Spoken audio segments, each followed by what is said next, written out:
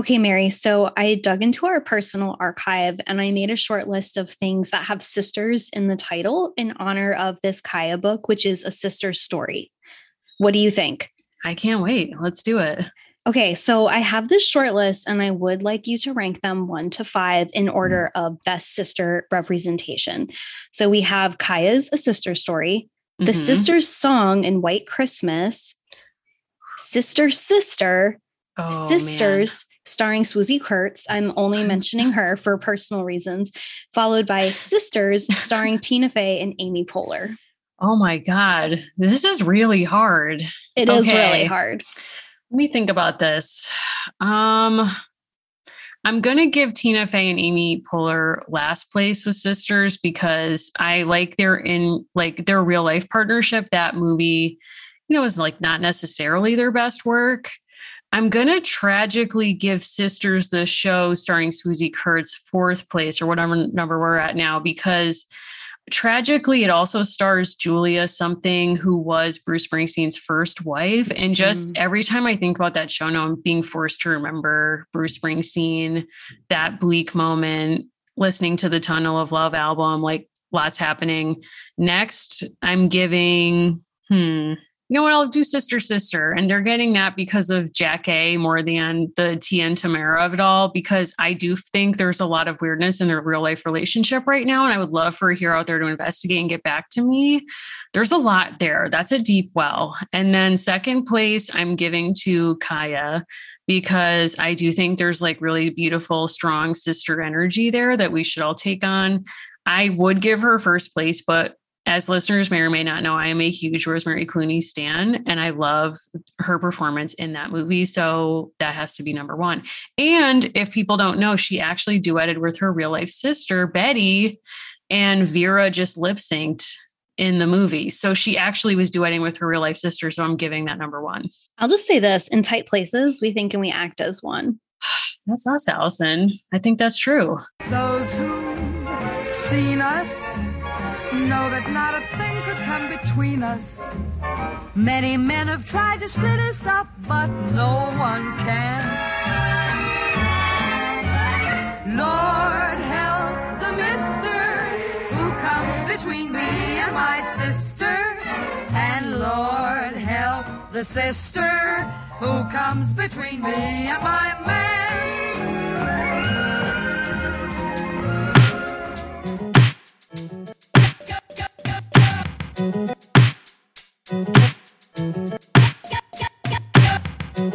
Okay, welcome everyone to American Girls, the podcast. This is the show where we're reliving the American Girls series book by book. I'm Mary. I'm still Allison. Allison, how are you? It's so good to see you.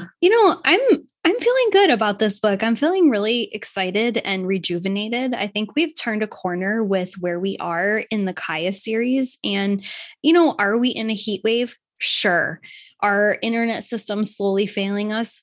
Also sure. But, yes. It's ice cream season and soon we'll be in cancer season, which I also enjoy. So good things. How about you? Those are all wonderful things. Did I have ice cream today? Yes. Did I get it all over myself? Also, yes. Not ashamed. You came in here on a real vibe. Like, speaking of heat wave, like you came in here hot to talk about this book, and that kind of filled me with new energy for this whole situation. And spoiler alert, we both really like this book. But before we get into the Kaya of it all, what are you reading or watching this week that is worth kind of sharing? Mary, I judge books by their covers when I'm getting ready to go on a trip because I need things to fit basically around my hand. So, sure. I go through my usual perusal at my bookstore and I see a book that's in the $7 bin, which is like exactly what I want to spend. So I pick up The Dearly Beloved by Kara Wall. And I'm like, okay, we know Kara's, they're great people. Sure. So I picked this up. This book completely blew me away. It's kind of a pair of love stories of 2 people who developed this bond over the years. And I feel like I read half of it with a lump in my throat. I just loved this book and it completely took me by surprise because I was like, I chose you because you're $7, but I love you because you're priceless. Oh my God. No, I'm serious. I really loved this book. What about I mean, Wow. I wrote down that title. Like, I'm taking this very seriously. Yeah. I don't know if I have anything I'm feeling that strongly about. I mean, you're like in very deep with this book, so I'm happy for you. God bless. I would recommend Hacks with starring the one and only Jean Smart, which is a really strong pivot from what she was playing in Mayor of Easttown, which is now over, RIP, but it's really funny and really kind of, she's really great in it. So if you have access to that, I would definitely check it out. I would say, I guess people are saying it's sort of based on Joan Rivers, but I'm not really thinking about that when I'm watching it. It does seem a bit different. So, Jean Smart can do no wrong to me. That's just how I feel. I love that. And we're kind of recording a little bit early for scheduling reasons. And so we haven't seen the debut of Bachelorette Katie, but I wanted us to kind of tease this out for a second because we also had, with the last Bachelor season, our timing just never lined up right. We never really got a chance to delve into all of this or where Katie came from. I do wonder, given the controversy over the skin salesman, air quotes, if Kaya was Bachelorette, how would that go? I think it would be kind of wild because I think what I've seen from her in a way that I think is somewhat admirable and kind of gives me Molly vibes is that she's very independent, even as she wants to be part of the group. So when she's told specifically not to do something, it seems like she does stumble into doing that exact thing her own way. And there has been a lot of shame spirals, which I'm not a huge fan of, but I do think it would be interesting to see how she might subvert any of the weird dates they might send her on, or any of the awkward activities or the forced conversations. So I think she would do pretty well in it. I don't know. What about you? Kaya is very loyal, so I think that could really help her or could hurt her. We don't know with the new host. I think Kaya would be very drawn to men or women with mysterious jobs, but that revolve around animals. So yes. Even if someone was like pretending to be a dog walker, but if their bio lower third was just like dog lover or like very interested in wolves.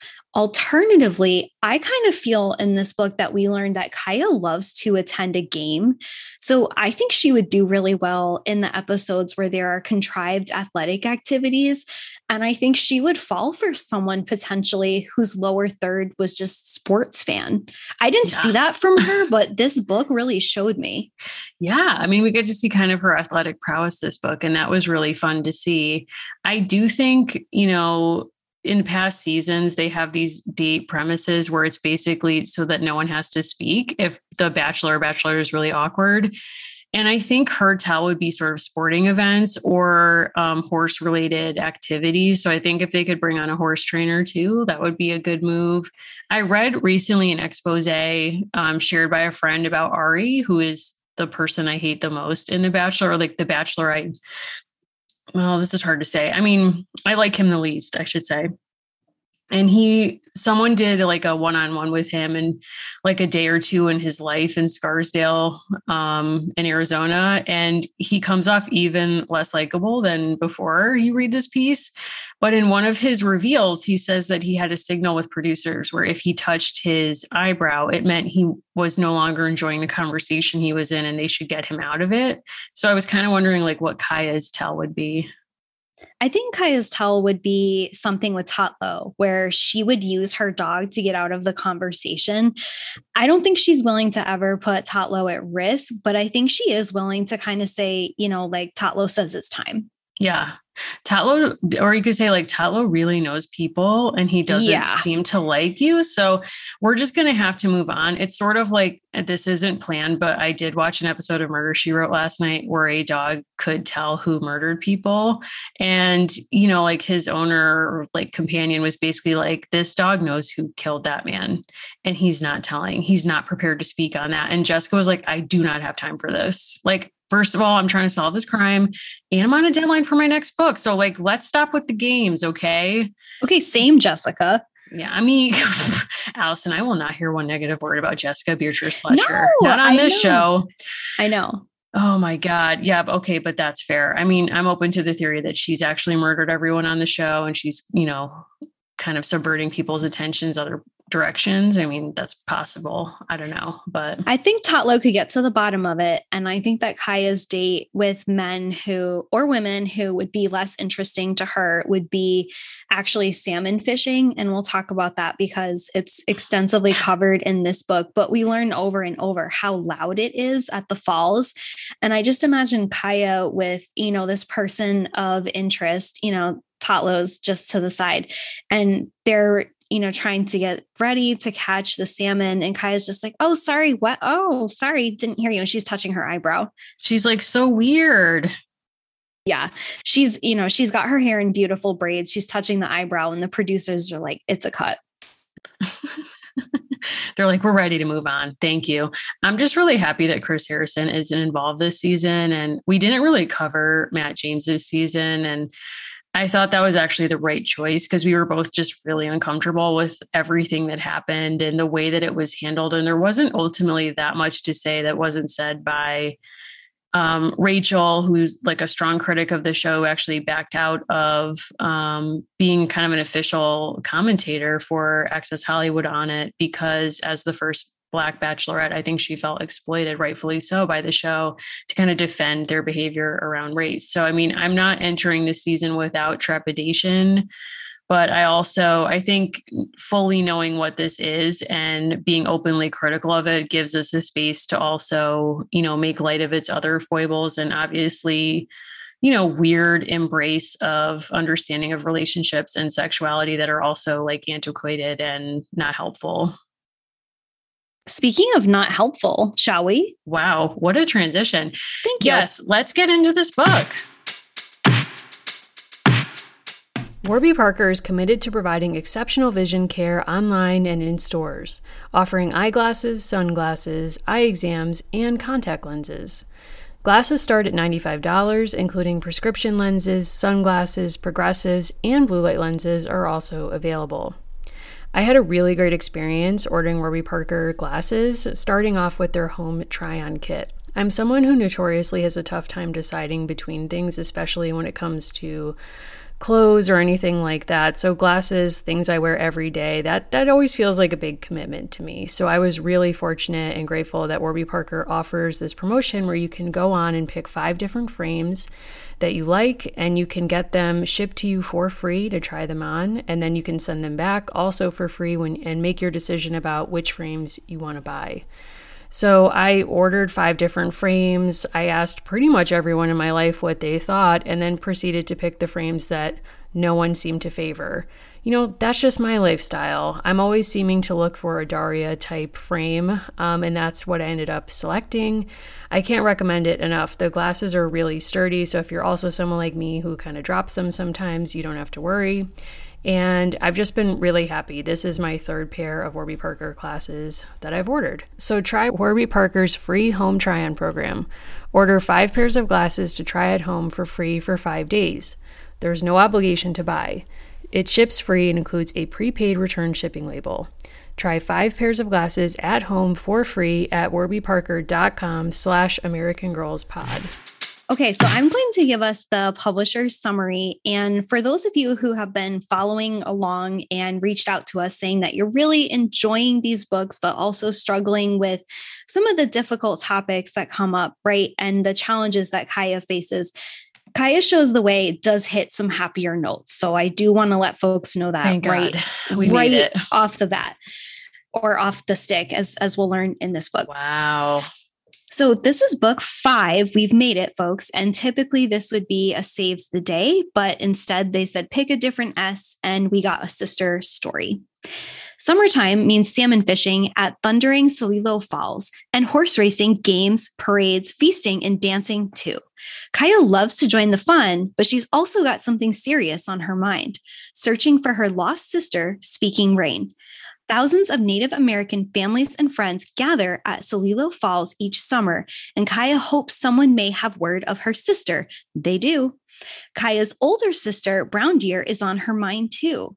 Brown Deer will soon marry Cut Cheek, a thought that makes Kaya sad and glad. She lost one sister when she had to leave Speaking Rain with the enemies. Now will she lose Brown Deer? Wow. This was a book where there was a lot going on, but it wasn't traumatic. So it was actually a breath of fresh for me. So this is the book where I realized that Kaya is actually the Beth of the American Girl universe. Oh my God, please say more. So we don't have a death in this book, finally. We do have a near drowning of Kaya's dog, which is upsetting, but everyone makes it out. Kaya is so sensitive to other people. And I think the thing that I found really fascinating about this book is Kaya is at that age where you're very anxious about change and you become acutely aware of the things that you can't control. And one of my favorite lines in any version of Little Women is when Beth is afraid of being left behind. And we very much see that here with Kaya, where she remains concerned about her horse, who's very important to her. She's very afraid about Speaking Rain, who does reunite with the family. She's had all these different losses, and she's very anxious about her sister possibly marrying and what that means. And they chose a brilliant backdrop for this, where it's all different families getting together. And it's kind of subtly showing you, people can marry and separate from the family that they're born with and still be part of this larger community. But you're going to see them on holidays and special summer gatherings, not all the time. Yeah, I think it does a really nice job of centering Kaya as she's trying to process change over time, basically, but also because of her age position in the family, she's not yet at that place where she's fully trying to differentiate from the rest of the family group and figure out what her life will be, with as a partnered with someone or, just within the tribe more generally or within her family.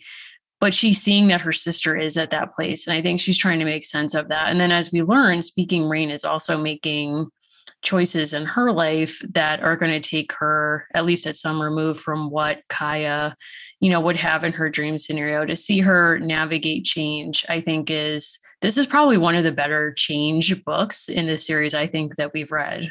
Yeah. And in other books, fives, right, of the different series, if we think about Samantha and Molly as two recents, in their fifth books, they both deal with aquatic crises, shall we say. There's near drownings. There is a lot of issues with them, and they have to save the day in this very kind of poignant way, but also with a kind of contrived crisis, right? Molly at camp and Samantha at her own camp. I absolutely loved the opening of this book and chapter 1, which is called The Sound of the Falls. And just the opening line, long before Kaya could see the waterfalls on the river ahead, she began to hear their voices. And this book, I think, has some of the most beautiful writing, definitely of the Kaya series, if not of all the books that we've read. And if we remember what Janet did with book 5 in Kirsten, hard to forget, that book really goes kind of off course in literal and figurative ways. This book immediately, like no pun intended, pulls me in and kind of pulled me under to this moment where Kaya is observing the way that everyone is reacting to these waterfalls that are hugely important to her family, to her culture. And there's this amazingly well-written series of paragraphs about how the people that she's with have to basically get the consent of the salmon that they are hunting and gathering to make this work. And the waterfall is this beautiful, I feel like I'm in ninth grade English, but it's this beautiful metaphor of you can sometimes hear trouble before you see it, but you still can't wrap your head around it. And it's just this beautiful open of like all these things are about to change and Kaya is changing. And it's like she's hearing it, but she can't interpret the voices. And I just thought that was so well done, right? Like there's parts of these books that honestly really touched me. And I think this book was the best for me so far. Yeah, I definitely think this is the best book so far. I really like that opening scene as well, where you also see how they, one, try to explain the falls and the role that they plays in the life of their tribe and within kind of like the natural world more broadly. But then you see their kind of comforting styles to one another as well, where, Sparrow says the water sounds angry and Brown Deer responds, but the river's our friend and you'll soon get used to its roar.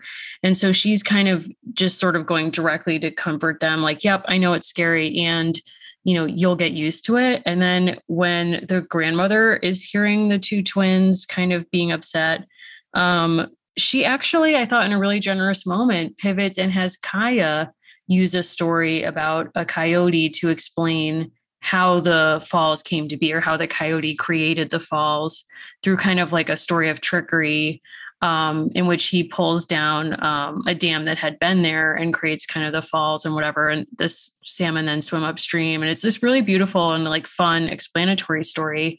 But I thought the generosity in that moment was, we're so used to the grandmother kind of just unprompted stepping into different moments to offer a story to explain either a challenge that Kaya is facing, or more broadly to offer kind of unsolicited instruction to the younger generations of women in the tribe. And here she actually gives Kaya a place of power in that moment, where she's not comforting the twins, but she invites Kaya to do it. And I thought that was kind of a sign of how Kaya is changing, that she's not fully grown up, certainly, but that she's stepped into this place where she can share stories. And Kaya is so aware of the power of what she's doing. Like you're saying, it's a really cool and special moment because she can be big. And I think where it's been challenging in other books is Kaya is made to feel small. She's given a nickname she doesn't like. And here she's telling the coyote story, and she observes, because he was thinking about the story, he was no longer frightened. And it's such a beautiful way to connect with readers specifically, right? That you can be taken out of your life by a story. And just thinking of this place, I, of course, looked up photos of what this looks like, and we'll talk about why it looks so different today. But you think of the biggest waterfall you've ever seen. It's exciting, it's scary, and they're really, really close to it.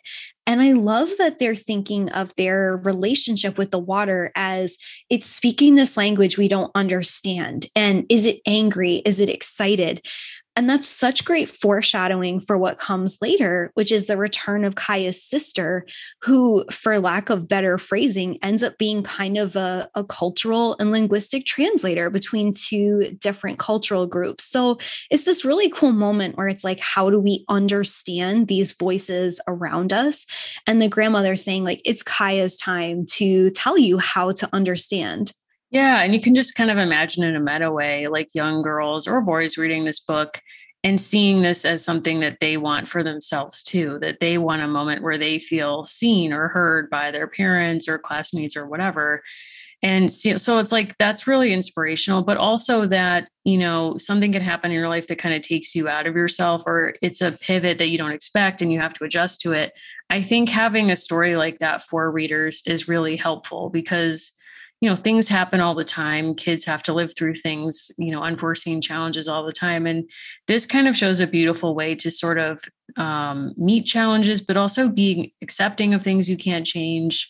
And just kind of a very human way, like feeling frustrated, feeling scared, all of that stuff is in this book. And I thought that was really well done. Also a very, very smart representation, I think, of the differences in gendered divisions of labor in this community and the different ways that people are coming together. And this notion over and over of them needing to communicate with the fish and the water to get what they need. And that this is a reciprocal relationship, right? That they are in dialogue with each other and with these other groups who are outside of their typical kind of people that they see. And the smart focus on Brown Deer as trying to prepare herself to kind of look good for marriage. It's funny, but I kept thinking of this book in certain ways and how it reminded me of movies and depictions of teenagers, right? There's a sporting event. They are basically all out on a trip together and they're meeting new people and they're kind of having these interactions. But then there's these brilliant kind of jabs, I think, where we're reminded, the Nez Perce don't take more than they need. They don't fish to excess. They have this really, smart and useful equilibrium between what men do and what women do and how they kind of figure this out. And you're snap back out of it. Like, no, this isn't just people courting. This is a highly significant cultural moment for Indigenous people who are not just horse people, but I read salmon people. This is a really important thing to them. And I thought this book played with that brilliantly through the eyes of a 9 to 10-year-old, right? Like she's seeing this on different layers and she's being reminded they don't take more than they need just for the sake of it, which is the exact opposite of the kind of pioneer mindscape. And even again, thinking of Kirsten, she takes all those furs because she can. Yeah, 100%. And I think that's something that's interesting about Janet being both the author of the Kirsten books and these books, because on the one hand, we don't see any awareness of taking advantage of nature in the depiction of Kirsten. It's just like these people are trying to survive, like R.I.P. Marta. We all remember that. It's a day-to-day struggle, all of these different things. And it's not like what's breathing in through that book is a sense of like, yes, and this is not a reciprocal relationship with nature. It's actually just presented as natural, which is also like contrived. Anything like there's nothing that's truly natural. So it's weird for her then to write these books and to present Indigenous culture in an accurate way as having a very spiritual and centered and grounded understanding of having, being grateful for your relationship with the land and asking permission and not taking more than you need in all of this. But what does it mean that Janet's writing that? And is there a danger, I guess, of kind of leaning into a different kind of stereotype, which is like perfect Indigenous culture? Yeah, and there's definitely moments where the way that people are attuned with their surroundings, I think we've talked about this before with Kaya's sister, and there has been some criticism that because she is not able to see, there's other kinds of almost like powers that seem to be imbued with her with the way that she connects with the world. But it does seem in this book, it fits more in a context of, for example, in a later chapter, a big storm comes and there seem to be several people who are acutely aware of this coming and they have a sense of how they need to respond. Yeah. I mean, I guess I just wonder, is this also part of the situating of these stories before true like colonial contact, in that it allows the books to represent a period of Nez Perce history that we don't often get to see, which is when it was at its height in terms of not having to deal with the imperialist forces and deprivations that would come later. But at the same time, do you also get into a danger of getting into the territory of like caricature? Like these people are not human. They always do the right thing, et cetera, which is also maybe a potential danger of the American Girl series writ large, not just Kaya. Well, I think if book 2 hadn't happened, right? So in this book, we're getting this understanding that the falls are this kind of crossroads, for lack of a better word. They're a place where communities come together, people who don't typically live with each other and who identify differently, right? We have Salish, we have Nez Perce, and this is where people are making partnerships in terms of trading, and they're also setting up marriages. And we know that this isn't some kind of, they're not part of some sort of idyllic, homogenous Indigenous community, because in book 2, other forms of contact led to enslavement. And part of how Kaya knows Two Hawks and other people, and part of where we go with her sister's story, is a consequence of her enslavement. So in some ways, though, I wish that this book had happened before, to establish that there are these cultural contact points that people have, for example, around the falls. And then it would have made more sense to kind of put us to a place, and there are frictions, right? Of course, these are people. And I think it would have made more sense to us. I'll also say, like, in my local context, it was really stunning to me. And some of this is probably imperial tropes, but the extent to which this is so similar to other histories where we are in New England, that places that were plentiful and had waterfalls were meeting places, right? You don't live on top of a waterfall, and there might be other topographies better other times a year, but you have this culture of coming together select times a year to form these partnerships. It's not summering in the elite way, but it's summering in a way that works with natural and local ecologies. So I guess that begs the question, is the song Don't Go Chasing Waterfalls actually an imperialist enterprise because it's encouraging you not to do something that's actually life-giving? Well, they don't chase the waterfalls. They're still appropriately scared of them. But it's part of their life every year that they go to the waterfall. I mean, they're not chasing it, but they're certainly choosing to live alongside it to engage in this like really rich community life.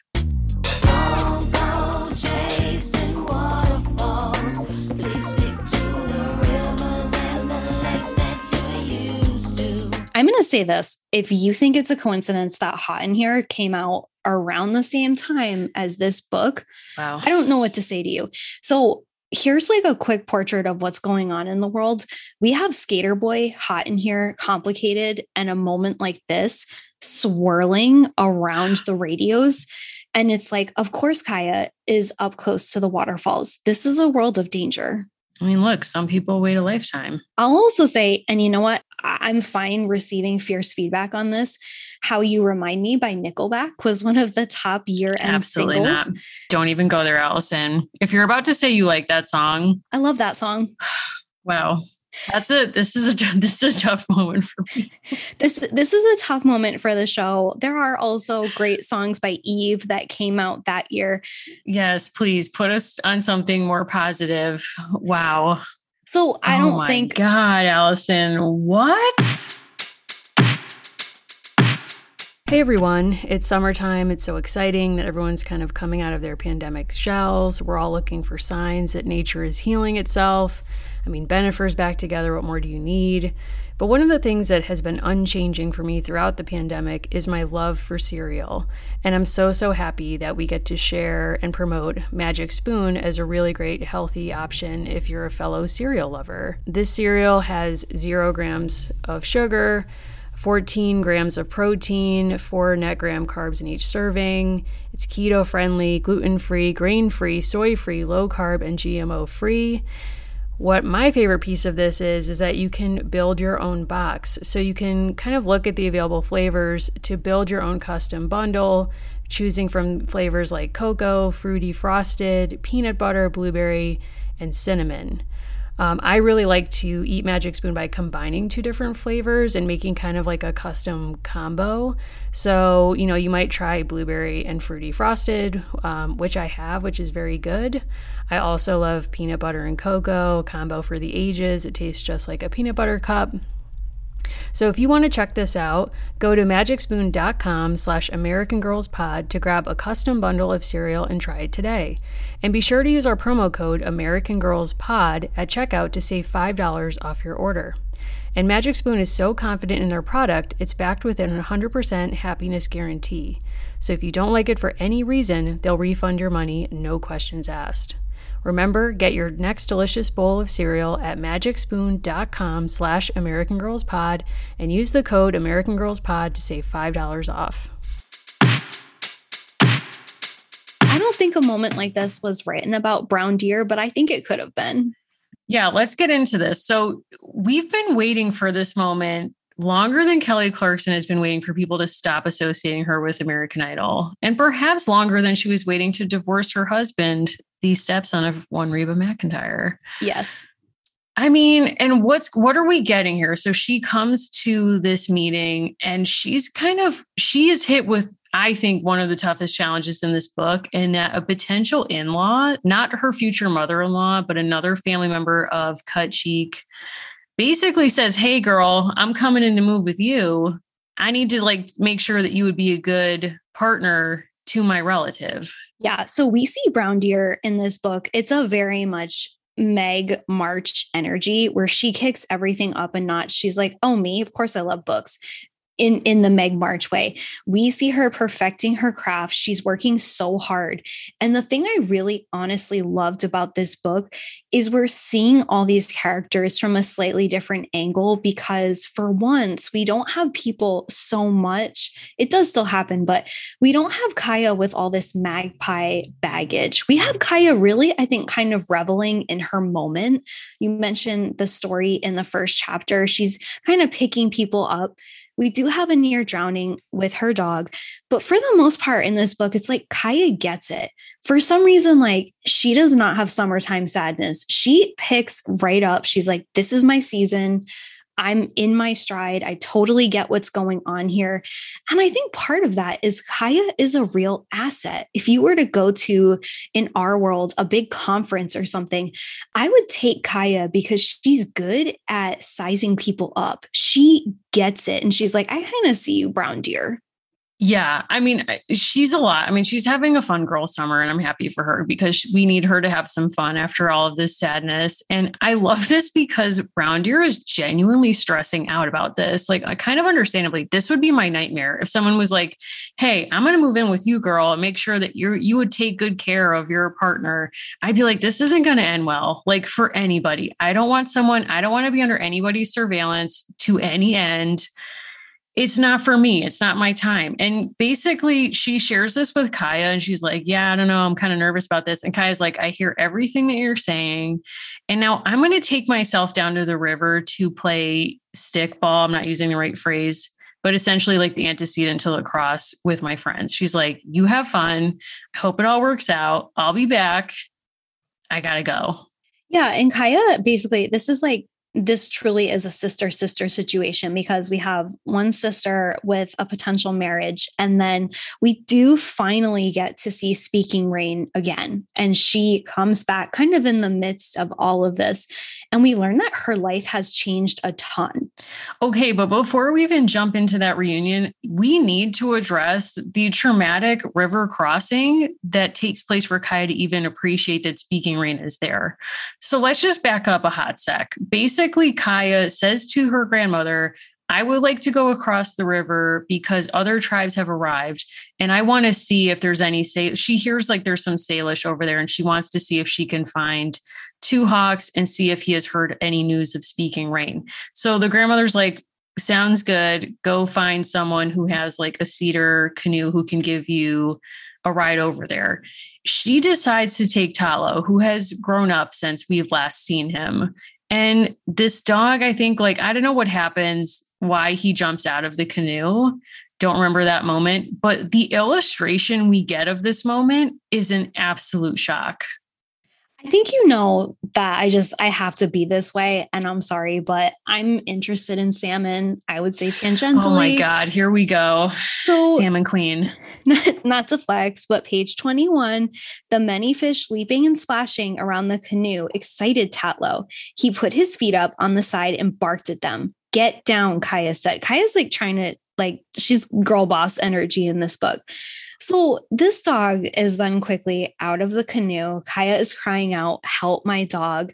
To be honest, this was the first time where I was thinking, Kaya is near too many near drownings for my comfort at this She's point. the Jessica B. Fletcher of the American Girl franchise, where it's like, geez, you seem to be present at a lot of drownings and kidnappings and what's going on here? Also, I kind of felt for these two ladies who were giving her a ride because it's like they were just trying to like go about their day and cross the river and they think they're doing this good deed. And then this girl has to bring her dog who gets distracted by the salmon jumping. And suddenly it's like, how did this canoe not topple over?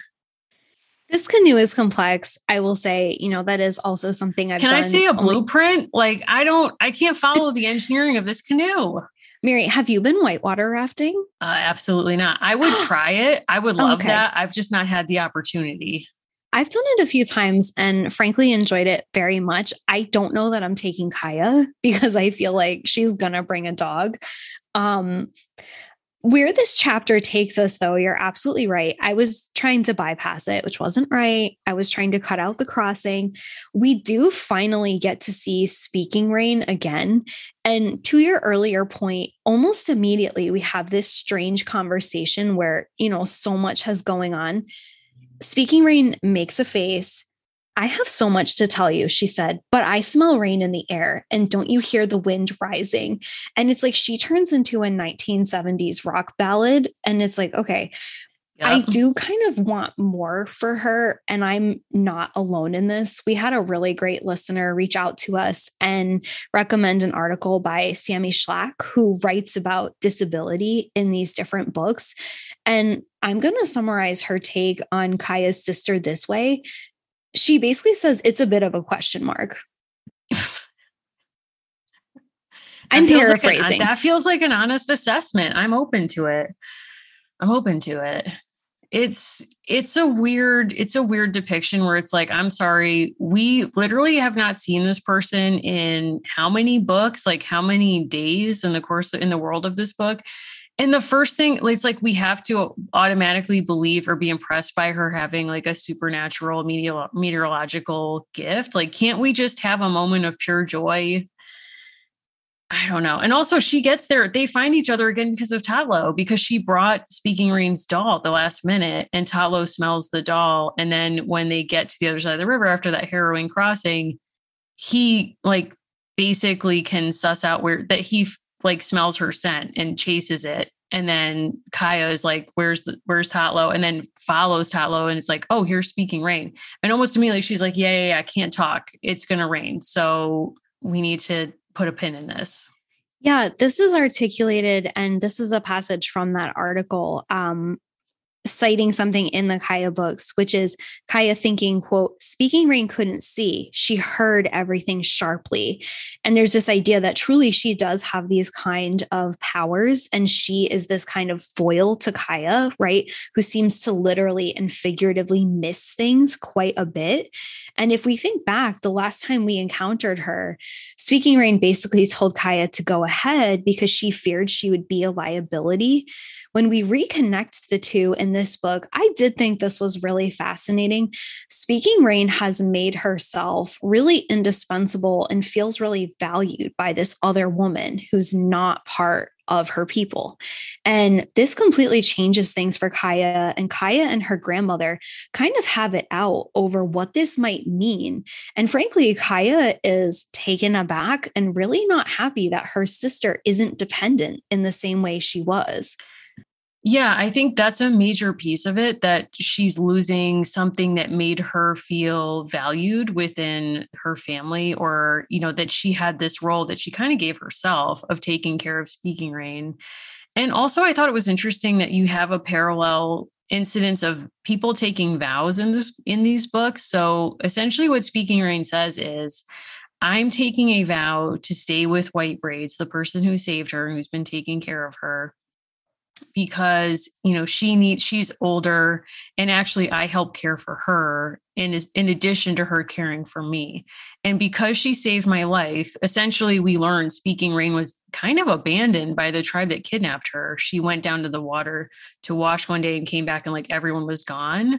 And so we have this like very tragic depiction of her life for a couple of days. And then this woman happens upon her and kind of takes her and restores her to health. So she feels a sense of obligation, but you also sense this isn't just obligation. They have a real relationship. And you learn that White Braids' other daughter, her daughter had passed. And so Speaking Rain is kind of stepping into that role, but also it's a reciprocal relationship. So she says to Kaya, look, I'm going to take a vow. I haven't even told White Braids yet that I'm going to stay with her. Even though I've found you and I'm so excited about this, I'm going to stay with her. And she's in a different tribe. So this is complicated because they won't be living together. And so as you're saying, Kaya goes home and is like, I don't know, she's talking about taking a vow. And she says this to the grandmother, not thinking or remembering that in the last book, the grandmother was telling her to stay away from the dogs. And she was like, no can do, Grandma. I took a vow.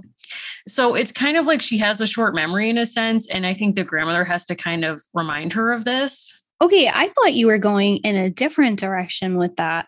So where I thought this book was really kind of fascinating in an unintentional way was we see Kaya's two sisters really diverging, because part of what's happening is these two women who may or may not be peers by age, one is being prepared for a marriage, right? She's being prepared to make a vow to commit herself to this man for the rest of her life, cut cheek. And really what we're actually seeing with Speaking Rain is she is still making a vow, but she's binding herself to this older woman. She's putting herself in a very specific position. And honestly, what I kept thinking of is something I've become a lot more aware of, which is there can't be full marriage equality until disabled people can get married and not lose benefits. I know that probably seems like a stretch, but it's honestly what I kept thinking about with this book. It's completely assumed that one sister will have this relationship. And there's a lot of hinting by the end of the book that Kaya needs to start looking out for someone to marry eventually. And it's completely assumed that Speaking Rain won't fall in love, won't want intimacy with people in that way, but that she'll have intimacy with this older woman. And I found myself kind of, both respecting this choice that she's making. She feels like she really owes this woman and seems to have this great relationship. But really, the argument is sort of like this person gets to have this kind of romance. This person does not. That's honestly something I read out of it. Yeah, I think that's absolutely accurate. And I think that comes from a long tradition in all kinds of literature. I mean, the example that comes to mind right now is Anne de Berg and Jane Austen's Pride and Prejudice. And when you meet that character, you basically, the only thing you learn about her is that she's been sickly her whole life. And it's unclear what the nature of that sickness is. It's just she's been sickly.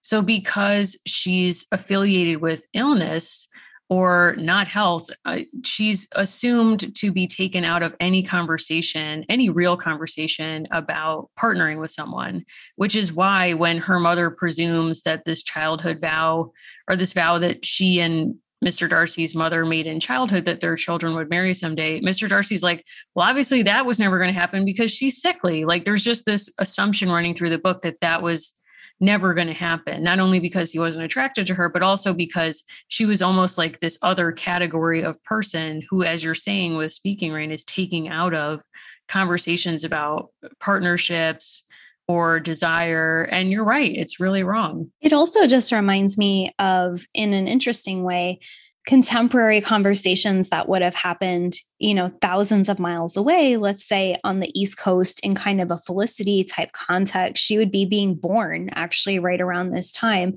and thinking of women who would very quickly get relegated as spinsters.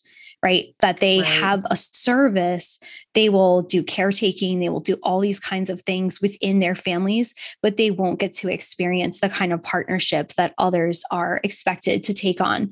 And I found myself kind of torn with this piece of character development because she seems happy with white braids, and I don't want to take that away from her, but it is this like very quick kind of foreclosure of other things for her. And especially in contrast with learning that Kaya is supposed to be kind of like on the lookout. Well, and I'm kind of wondering if it's possible in her life that this could be a both and. So, I mean, could it be that she's both with white braids and doing this sort of hybrid family thing that Kaya suggests, where she spends kind of half her time with Kaya's family and half with white braids? Could it be that she is sort of adopted as a daughter by white braids in a sense, but then there's also the shared understanding that she will also become independent of even this new chosen family and be partnered with someone else in the future? I don't know. I mean, I don't know if there's like an age limit or expectation within the culture when you're no longer expected or thought to want to partner with someone. What's interesting is if you pay attention to how Speaking Rain, Brown Deer, and Kaya interact in the second to last chapter, or towards the very end, actually, I apologize. We have Kaya learning from Brown Deer her kind of techniques to wow her potential in-laws and to kind of wow and dazzle people. And it's this like very telling kind of minor moment on page 62.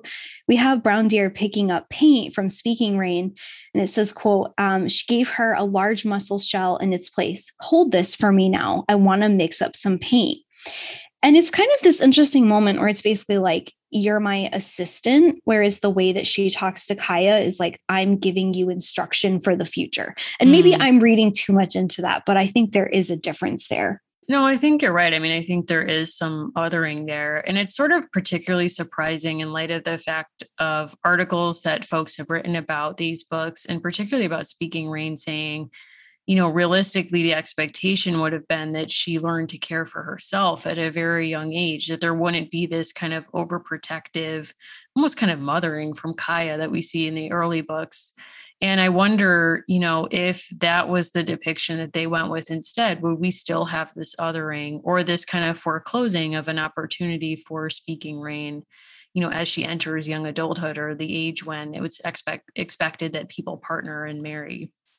Yeah, I was just so disappointed in a way because something that happens towards the end, and again, Kaya really is coming in her own, is Kaya who comes up with this idea, for lack of a better phrase, of an almost split custody of her sister, that she'll spend part of her time with one community and another part with the family that she's known for many years. And it does kind of feel like, not to quote the Karen Carpenter movie, like, is this love or control? Karen famously says to her mother, like, that's control, that's not love. Right. And it does seem like people are making decisions for her as opposed to with her. And I think there's a very long history of that in what becomes the United States, of not really honoring the rights of people and not really giving them the full expression to be who they are. In the modern context, a lot of it comes back to people losing life-saving benefits if they choose to live with a partner or get a job of a certain kind. So that's kind of what was running through my mind. No, I think that makes sense. And to return to your earlier Little Women reference, it's kind of like, how would it have played if Beth came to Meg and Amy, let's say, or Joe, and said, you can't move out to try to be a writer, and you can't get married to John Brooks, or you can get married to John Brooks as long as you understand that you're going to live half the time with him and then half the time with us. That's a perfect compromise. And admittedly, like, the compromise is based on both groups being migratory, but which is not the case of Little Women. But still, it's like, no, you can't conceive of someone trying to, or offering that kind of compromise, which in a way is kind of childlike, right? Like trying to perfect or prevent the thing that is causing you anxiety or stress. And, it works out for her because Speaking Rain goes for it, and their lifestyle supports that kind of, coming back and forth, which wouldn't, I guess, work in Little Women. But it's hard to imagine another context where someone would sort of, validate a child's wish fulfillment. Yeah. And maybe that's part of why I enjoyed this book so much. And, when you're a kid and you come up with what you think is a great solution to something, and then you look back and you think, that was not really the solution. I'm glad I didn't have, the money making power in that moment or something like that. It does seem like there are cultural aspects of this, like you're saying, that make Kaya's proposal really reasonable.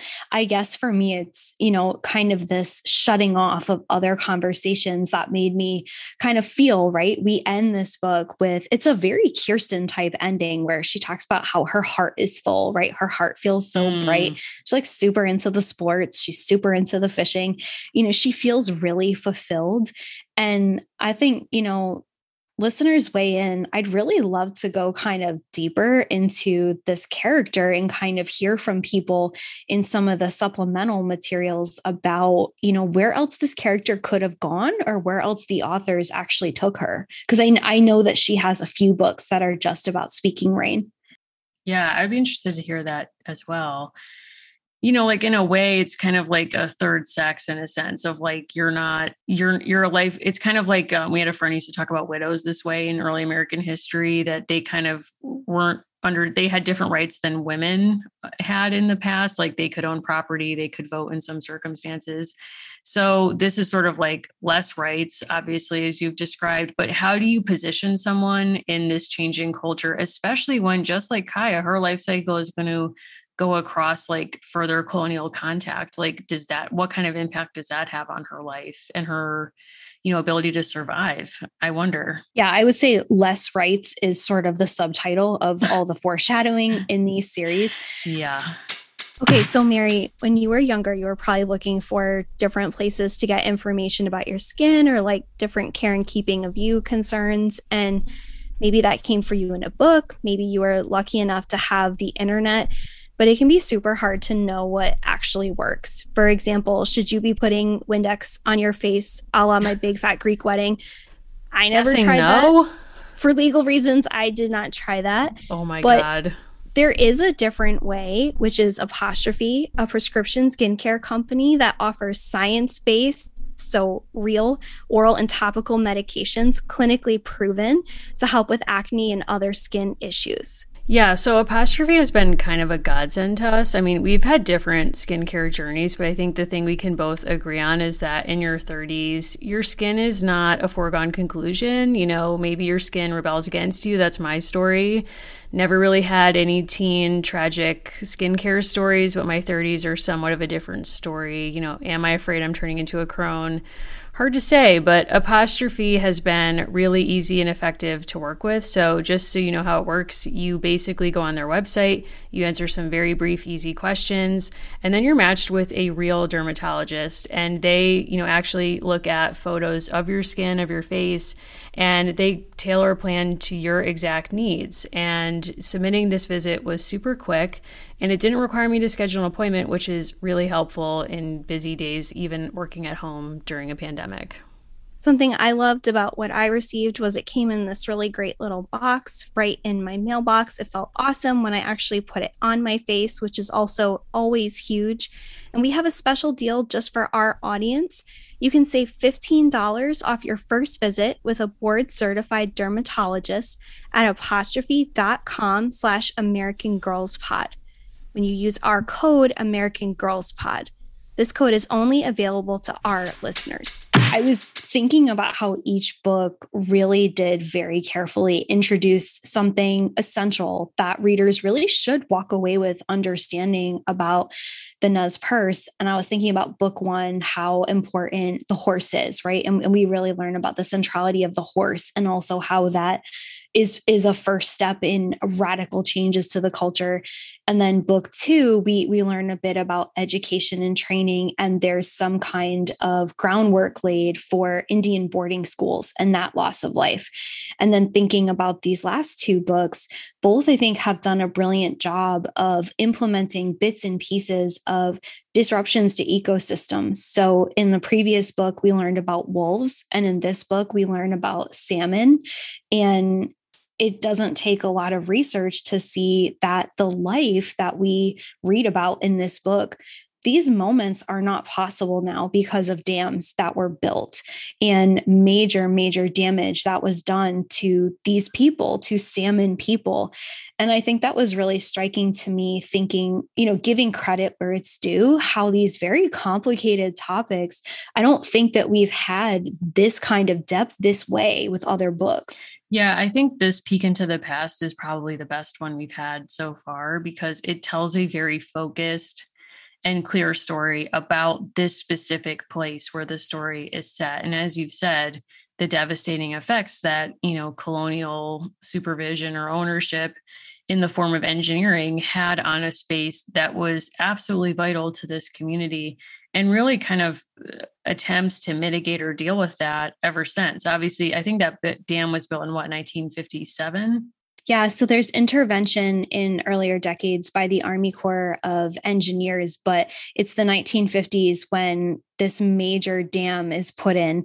And there have been different damages, like no pun intended, different lawsuits over the years, but there's a fundamental disagreement between the Nez Perce and the federal government because of their treaty and the fact that their treaty should have protected them from the implementation of this dam. I was reading in the Seattle Times that there has been $18 billion spent on trying to restore what the Nez Perce carefully cultivated for over 11,000 years. Wow, that's absolutely just staggering. And that's just in recent years. And there's a lot of controversy over, you know, what can be done at this point because the damage has been so significant. According to one article, there's been settlements of almost $27 million to compensate for the loss of what was found here. But I think, you know, I'm thinking also of the devastating news that's come out of Canada with the Indigenous boarding school. There's no dollar amount for this. Right. There's, and like a dam is such an amazing metaphor. It's like you never undo what has been done to these waterways when you dam them. Like, please look this up. We'll post pictures. You can't undo this. You can't. And the photos of the Nez Perce tribe, like fish, there are photos from the 50s of tribal members fishing in the area that will become the dam. And it's just so heartbreaking to look at that scene and think, wow, that's never going to happen again. Not exactly in that way. No, and a $3,000 payout per person doesn't change that. And I mean, the story of the boarding schools is so tragic and so awful. Both this latest news that's come out of finding over 200 bodies of children who died at these schools in Canada, but then also, the United States has a very long and also tragic history with these kinds of programs to air quotes, civilize Native Americans by taking children off reservations or communities at young ages and putting them into boarding schools. And obviously the care was terrible. And I actually just found a documentary that PBS made years ago about the Nez Perce, and it was hosted by a member of the tribe who's also a newscaster. And in the piece of it that I had time to watch, I just found it literally earlier today, you get these heartbreaking narratives of elders in the tribe who recall being sent to boarding schools, not unlike the ones that are in the news right now. And it's hard because, like you're saying, no amount of money can give them back the time that they lost. For example, someone was describing the fact that they never really got to know the elders in their own family because they missed so much time with them being sent to a boarding school hours and hours away. So they were robbed of the ability to learn their own history through oral tradition and whatever else, like from their elders. And as you've said about in a different context, like no amount of money is going to get that back for them. No, and I think that these books are imperfect, but we also know that they really mean a lot to people. And I was reflecting on this kind of, what are my like bigger thoughts about where we are with Kaya so far, right? Before we get ready to wrap up with at least her 6 canonical books.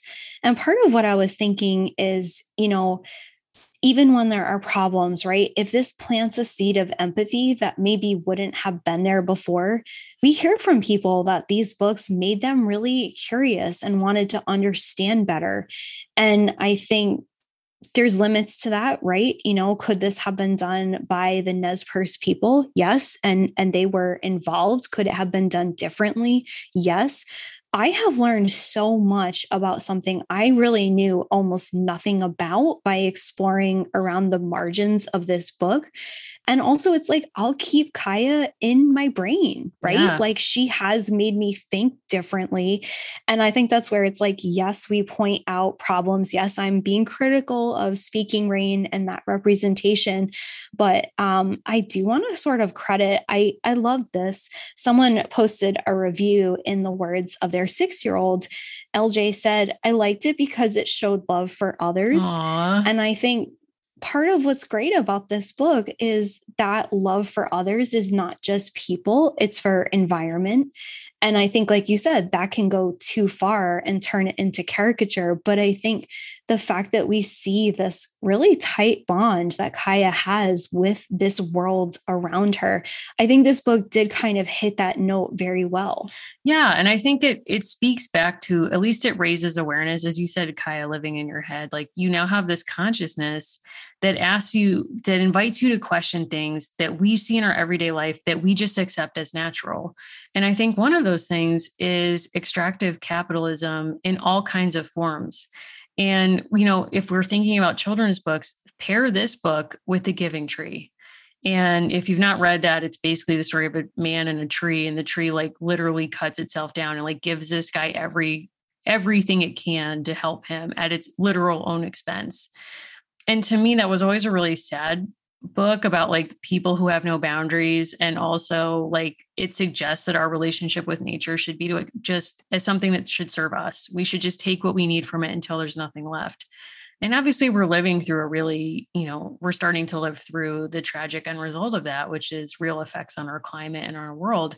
But imagine if you gave someone instead the Kaya books, where you can see imagined in front of you a different kind of relationship with nature that challenges the things that kids and everyone else are conditioned to think is natural. I think that's really powerful. I couldn't agree more. I think Kaya, I wasn't sure at first when we started reading her books because there are so many of these challenging topics, right? How is this all going to balance out? I do want to say too, like, we love when we hear from people about what this person means to you, right? Like, why is Kaya something that you really felt connected to? And I think this book finally unlocked that for me, where I felt so much of a relationship to her, and that feeling you have when you're 9 that you don't want things to change, but you know they already have. Yeah. Yeah. Thank you, Kaya. Thank you, Kaya. I mean, honestly, I'm really coming around, and, I'm absolutely loving like living in 2002 with Kaya. Lincoln Park was, we'll talk about that next time. I don't think, Allison, I mean, I'm still thinking about your Nickelback comments, and, I mean, talk about extractive capitalism. Like, I was forced to endure that song so many times on the radio, and it's like, what did I get out of that? What did I get back? In the end, it doesn't really matter. No, Allison, no. I will do that every time. I have no problem doing that. Wow. So I just wanted to say too, I was really reflecting on the people who've gone on this Kaya journey with us. It's not over, don't worry, but we have, we've passed that halfway point. And I was thinking of the people who listen to us, lawyers, people who are raising families, people who are running community maker spaces, people who have done voice acting on true crime episodes. Hi, Samantha. No, but all these really fascinating, dynamic people. And we really do love to hear from you, like what Kaya pulled out for you, right? For us, it's all these other variables, but really reflecting on that and just feeling grateful that people share with us. If you're going to cite a lyric, that's also fine too. I mean, please let it not be Nickelback. Sorry in advance. I really want to like everyone who DMs us, and that's just coming in at a loss. That's all I'm going to say. And maybe I'll post this if I can. It's like a subgenre of YouTube of people who stack Nickelback songs just to prove that they're all the same song. I can't. I have no problem with that. I like what I like. Okay. Well, you know what? And I celebrate that. And, I'm glad it exists for you to enjoy. Do I want to enjoy it with you? Like, possibly not, but Chad, I hope you're okay. I don't know. I mean, Avril Lavigne was the Canadian I chose in that moment, and I don't regret that choice. Like, she was brave enough to spell with numbers and letters and say, see you later, boy. She didn't need any more hits. She went out on top with Skater Boy, and I'm erasing that girlfriend moment because, that was a copycat moment that was not great for her. I'm fine with that. Mary, it is literally and figuratively hot in here in our heat waves, if I may. So at a moment like this, I won't stop. Like you will have to, I'll have to pull me back. Yes. We have some exciting things coming up on the Patreon. We are reading a favorite book of ours about museum life. We are reading from the Mixed Up Files of Mrs. Basil E. Frankweiler by the one and only E.L. Koenigsberg for our June selection. I mean, to say that this is one of my favorite all-time books, and I'm so excited that this is a Patreon suggestion. This is from the listeners. We're so excited to be taking this on. I just finished watching the 3-part Met documentary that was on PBS, and I told myself it was preparation for that episode. It kind of wasn't, but like, that's another story. I am so pumped up for this. We might be doing a watch along that's museum themed. Just going to leave it there. I love that. So excited. Love that for us. We're also doing another listener suggestion in July. If Ms. Lisa Frank has ever meant one thing to you, please jump on this Patreon July episode. We will be exploring. We are not taking one single text for this. We're taking on everything. Will I be talking about a brief documentary that was once aired on the Urban Outfitters website? Yes. In which Lisa Frank refuses to appear on camera. You bet. I can't wait. Do I still have my sticker collection? Yeah, I do. Listen, we've been preparing for this for like possibly 20 plus years. Like, I don't even know, but I'm going to be getting into like, where does her aesthetic come from? Like, is there even a language to explain that level of chaos? Probably not. Like, what's the Lisa Frank story? What is the culture of Lisa Frank? What's it meant to people? Why do we keep thinking about her? We're excited. It's going to be really fun. Yeah, I hope you'll join us there. And someone recently gave someone they cared about a Patreon membership to us for a birthday, which Oh is my God, honestly iconic. amazing. So you can find that. We have a link tree on our socials. We also have the American Girls Pod website. But Mary, if people want to DM you like sticker leads in advance, where should they find you? If you've also seen that Met documentary and you have fierce feedback, you would love to share with me. If you want to talk about Lisa Frank, if you want to talk about almost anything, find me on Instagram at Mimi Mahoney and on Twitter at Mary Mahoney123. Now, Allison, if someone wants to challenge you with your knowledge of either salmon or dams or Lisa Frank, where do we get in touch? Yeah, I mean, let's talk about dams and let's not hold back. I'm at Allison Horrocks on Twitter and Instagram. You can find me there, where occasionally I do, dog polls. You never know what you're going to get. We love when you follow us on Twitter. Did not know our DMs were closed for 2 years. Thank you for that fierce feedback. What? I was not aware. That was an accident. Listen, we are a girls pod on that platform. And we love when you reach out to us there. We love it. It's such a cool community. And I love seeing when new people join the Patreon and they get to the Discord, we get like a welcome so-and-so, like, and it says your username. And I absolutely love when other members of the community reach out and welcome that person. And it's just like, it's such a sweet vibe and, a lot of good energy there, a lot of good convos. So just thanks to everyone who's joined there. And thanks to all of you for joining us here. We so love doing this and getting to hear from everybody. And, we're just looking forward to the next episodes. Thank you.